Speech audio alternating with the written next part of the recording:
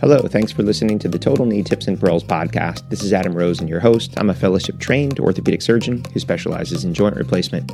In these episodes, I'm going to share with you a lot of my tips and tricks and review classic articles and current implant designs. Thanks for tuning in, and on with the show.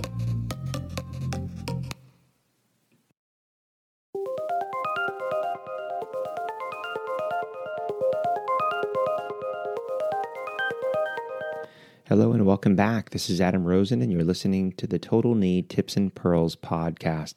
So in today's episode, as we're sort of coming to the tail end of the process or sequence of taking care of a patient throughout the entire aspect of a total knee replacement, we're getting now into the post-operative follow-up phase. This is the 1 and 3 month phase when I see patients back. So I think it's really important for any patient in any issue, surgical or not surgical, is that you do your best to explain the normal expectations of what's going to happen, even if it's just taking care of an ankle fracture, as to when you're going to go from a splint to a cast, cast to a brace, brace to weight-bearing physical therapy. So in the beginning, the patients have an idea of where they're headed. And also, I think it's important, especially when either things go wrong, or when there are things that we would consider normal, but to the patient, they're a significantly big deal. When you explain that to the patient at the time that it occurs and say, oh, well, that's normal, it should be expected, I'm not sure that many patients take that as well as if you let patients know ahead of time that you're probably going to see X, Y, and Z, and then when it comes up, you let them know that it's normal, and they say, oh, I remember that you saying that this could happen, or I remember in the informational handout that this was a normal occurrence. I think that people deal with that and tolerate that and accept that a lot better. So again, this all comes back to the preoperative education. You hear me stress that over and over and over again, but I believe it's extremely important. And then also your staff likes it too, because if the patients know what's coming, they're not calling your staff with every question, every bump, bruise, ache. They've already known what's coming and what to expect, and you've also given them ways to treat and deal with it. So at a month follow-up, my patients come in and they get an x-ray. Now, what I found over the years is that I would go into the room and I would have all of the same questions from every single patient. I actually saw there was an interesting study. I think, if I remember, may have been Sweden. It was one of the Scandinavian countries. But what they actually did was they brought a lot of patients in at the same time, and they did basically a group follow-up, which I thought was great. I mean, it's ingenious because, it benefits patients in so many ways, because you have all of these patients in a room together, so you can tell all of the patients the same thing once, and that they can also have some camaraderie in someone that's going through the same thing that they're going through. And I always thought it would be great too for that one outlier that was maybe struggling, to see, hey, everybody else is doing better. My hope would be that that person then would be motivated to work harder. Obviously the opposite's true. They might wonder, hey, what went wrong with my surgery? Why am I not like everybody else? But, with HIPAA and all these other issues, I'm not sure that that's going to happen in America anytime soon. But what I found was, I tell the patients the same thing over and over and over again. And occasionally I'm running a little bit behind. So what I created was, in addition to explaining it to them pre-op and in the preoperative handout, I have my 1 month post-operative handout. So my staff, when they room the patient, give them this form. And this way, while they're sitting in the room, even if it's just for a couple minutes, they can read through and they see these are all of the common things that people will see after total knee replacement at 1 month. And then what typically happens is I go in, and after we talk and chat and examine their knee, I'll ask, oh, do you have any questions? And usually they'll say, oh, no, I had a bunch, but the sheet, it answered them all. They had all the common questions. So common questions. These are the things to talk to people about both before and after. Night pain. Night pain is very common. Again, we're not 100% sure as to why. My belief is it has a lot to do, and I tell it this way to patients. It has nothing to do with your bed. It has nothing to do with your sheets. It has everything to do with the fact that you're not moving your knee. In the middle of the afternoon, if you were laying on the sofa and didn't move your knee for 2 or 3 hours, your knee would get stiff and achy, and you would get jittery and have to get up and move because it would hurt. So when you lay down at night and you fall asleep for a few hours, it's going to wake you up. It's not a big deal in someone that had night pain prior to surgery. And it's not that big of a deal in a guy that's got an enlarged prostate and gets up 2 or 3 times a night to go to the bathroom. But in patients that weren't used to getting up, and now they're 4 weeks into surgery and haven't gotten a full night's rest, they get a little cranky and they get irritable and they get scared. So letting them know that it is normal. What I find is that most patients, when they start to get back to a normal range of motion, that stiffness pain starts to go away and they start to sleep better. But I do stress the importance of sleep habits, meaning you want to have good sleep hygiene. Go to bed at the same time, wake up at the same time, even if they have to set an alarm. No screens, tablets, TVs in bed. Try to turn all tablets and screens off 1 to 2 hours before they go to bed. For patients, I'm not a believer in the pharmaceutical sleeping agents, so I don't typically prescribe things like Ambien and Restoril. Too addictive, in my opinion, and I take care of too many falls from people taking that medicine for other reasons and falling down and breaking their hip. But I'll talk to them about something simple like melatonin. But I also, stress the importance of trying to get a good night's sleep and trying to get through the night, even if it's difficult. They'll start to get there. The other thing is the morning stiffness. I let them know, listen, even though you're waking up every morning and it's really stiff, it's normal. Once you get going, it feels better, correct? Yes, they say, and say it'll get better over time. The lateral numbness, really, really common. Those little skin nerves get cut and nicked, and I explain, in some people it's small, in some people it's large, but those skin sensation, it will be numb for a while and sometimes permanently, and usually for at least up to a year. But over time, that starts to diminish. I explain it in a way that, if you had a large tree and you cut down a big branch, that branch doesn't necessarily grow back, but the other smaller branches around it fill in that aspect of the tree with smaller branches and leaves. And, these little nerves we can't see with the human eye, so when they get cut or nicked, it's not that they always grow back, but you'll have other nerves fill in the space and it doesn't control any muscle, but that sensation should come back. And if it doesn't, that may be a permanent aspect of the surgery. The warmth, a lot of patients, my knee's warm and I think it's infected. So letting them know that the blood flow can be increased in the knee for a while, 1 to 2 years in some studies. And then that warmth does not mean that they have an infection, that it is common, it will start to go away. It's not as noticeable when you have both knees done because they both feel warm, but when you have one knee that's replaced and the other knee that's their native knee, they notice a significant difference. At a month, I expect people to come in the office typically without assisted devices. Occasionally I'll have someone come in with the cane and I ask them if they're using it. And typically they'll say no, but I wasn't sure where I was going to park, so I brought it today. So usually they're gone with assisted devices. They should be off narcotics.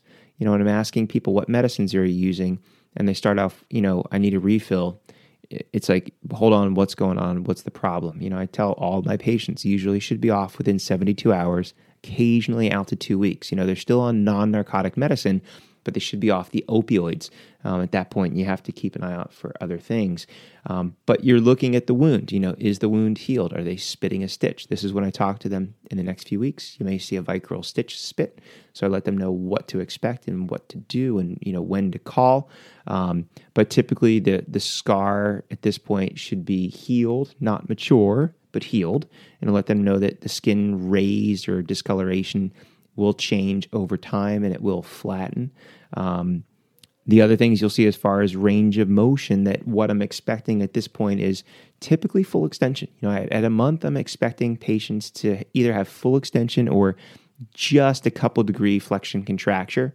And it's not uncommon to see passive full extension, but still have an extensor lag. So at that point, I will talk to patients about terminal extension exercises that they can do at home and focusing on those, as opposed to extension exercises where they're going from 90 to 10. They're doing 100 of those. Great. Your problem is from 10 to 0. So I want them to focus on the problem aspect and not overdo the thing that's already easy for them. And then as far as flexion, again, I'm expecting leaving the hospital at 90, 2 weeks, 100, 4 weeks, 110. So I like to see patients with 110. If they're at 100, I'm okay with that. And I'll let them know, hey, you're doing good. Let's push it a little bit more. But if I see someone at 90 or below, again, that's what we talked about in the previous episode. That's the issue with stiffness. You got to capture these patients early. And then for my patients that are still using the scheduled acetaminophen or anti-inflammatories, this is the point where we're starting to wean off of those. As far as therapy, because some of our patients, especially I find if my patient has had their other knee done, and because we're using this app-based program and I go over all these exercises with them, I have a lot of patients that they do fine. They go home, they do their exercises, they come in a month, they're happy. That's great. Other patients, we'll try to get, especially the younger, fitter, healthier ones that can drive quite quickly. If they need therapy, it's, in the hospital, home, right to outpatient physical therapy a couple days a week. But for my older patients that may have had home therapy come in, this is the time where you have to decide, are they doing well enough that they can continue? Or is there a physical or mental need to go to outpatient physical therapy? And I may prescribe that for a month or so, but very individualized based on the patient and their progress and their range of motion. Now, as far as activities, typically, right or left knee at a month, most people should be able to drive. But again, there's no simple test. So you can't have a patient perform a test in an office because, not only does it rely on strength and range of motion, it requires reaction speed. Do they have good vision? When was the last time they drove? So you have to take all those, into account and make your best judgment as to whether or not they can drive now or if they should wait 2 or 4 weeks. But, at this point, you got a month, making sure everything's okay, patient's doing good, they're improving, they're still in that recovery phase, and your goal is the encouragement to get them to go along. I review the x-rays, and now they have a plan. I typically see them back in another 3 months. So when they come back at the 3-month mark, this is when I expect patients to be doing pretty good. If you have someone that comes in at 3 months with major issues, stiffness, pain, you got to start to wonder like, hey, what's going on? Is there something wrong with the knee? Are there other issues as far as pain management, psychosocial issues? Is there an infection? Is there instability? You really have to not just blow those people off and kind of go, oh, they're just, they're a slow mover or they're a complainer. You always want to make sure that you're not missing something. So, you spend a little bit more time with these people to make sure that, nothing's going on. And they may need a little bit more coaxing or coaching or therapy or other modalities to get them better. But we all see some patients, they struggle at 3 months, 4 months, 5 months, 6 months. They get really better at a year. And although there's some studies that show improvements for up to 2 years, and I let my patients know, listen, you can see improvements for up to a year. But if I see you back at a year and this is what you got, pretty much that may be as good as it's going to get. But I let my patients know at the 3-month sort of follow-up, and there's no real science to this, but I think it makes sense to the patients that I let them know that I see my patients are about 80% recovered. So what does that mean? It just means that if they have still some stiffness first thing in the morning or after a long car ride or movie or dinner, that's okay. That's normal. This is not as good as it gets. And if they're a little sore and weak at the end of the day because they went on a long walk or they played a lot of golf, that's normal. And again, that will go away.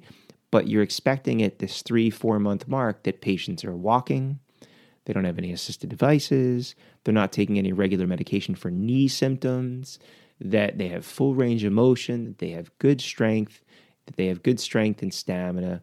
And those are the people that are happy because at this point now they've gotten back to golf, they've gotten back to tennis, they've gotten back to bike riding and swimming and exercise classes. And those are the patients that you'll see that will come in and they're smiling, happy. These are the reasons that we all typically go into orthopedic surgery is because we like taking patients that are hurting and in pain and essentially disabled due to a arthritic condition.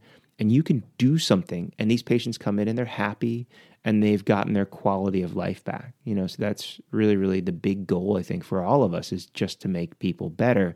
But when you see some of these people, they'll say, yeah, I'm happy. I still feel this or this, but I know it's getting better. That's an easy one to take care of. But there are some people that are really concerned because they still feel some symptoms and they still have some issues and they're afraid that this is as good as it's going to get. So I even will sometimes draw it out like on a graph, and I'll plot out basically a year on my x-axis and on my y-axis my percent of recovery up to 100%, I'll show them in the first 1 month, that slope of that line is pretty steep. They have this huge improvement in the first month, and then from 1 month to 3 to 4 months, the improvement's still pretty good. It's like a 45-degree slope line, but they still are seeing improvements that's noticeable day by day, week by week. But from the 3-4 month mark to the 1 year mark, the slope of that line is ever so slightly up. So it's a very slow, gradual improvement in their strength and their stiffness and their endurance, but just letting them know that they're going to continue to see these slow improvements for up to a year as they get back to these normal activities. Now, for those problem people that have other issues, I don't write them off. I don't say, hey, listen, 3-4 months, I hear that you're still having issues. I'll see you back in a year. Those are people that I say, listen, we're going to keep a close eye on you. I want to see you back in 3 months. We'll make sure that you're continuing to improve along the path and make sure that, nothing's going wrong. Obviously, if there's concerns for infection, you got to do the lab workup. If there's other concerns, you may need additional x-rays or studies or, what have you. So keep an eye out for other things. But for the most part, most of your patients at 3 months should be happy and improving, and then they're getting their life back. So that's sort of my 2 cents on the 1 month, 3-4 month follow-ups that you're going to see, because it really is important to understand, what's normal, what's expected, but have a good mantra for what you're going to discuss and know what the patients are going to ask. Because if you can answer those questions, not only at the follow-up, but again, in your informational education prior to surgery, patients will appreciate that because they know what's coming. And when they see it or go through it, they're going to come to expect it and not be scared or nervous, because they knew this was a potential portion of the recovery that they would see, and it's not abnormal, that they're not unique, that everybody else goes through the same things. So thank you for listening. Please share this off with your friends and colleagues. Until next time, you've been listening to the Total Knee Tips and Pearls podcast. I'm Adam Rosen.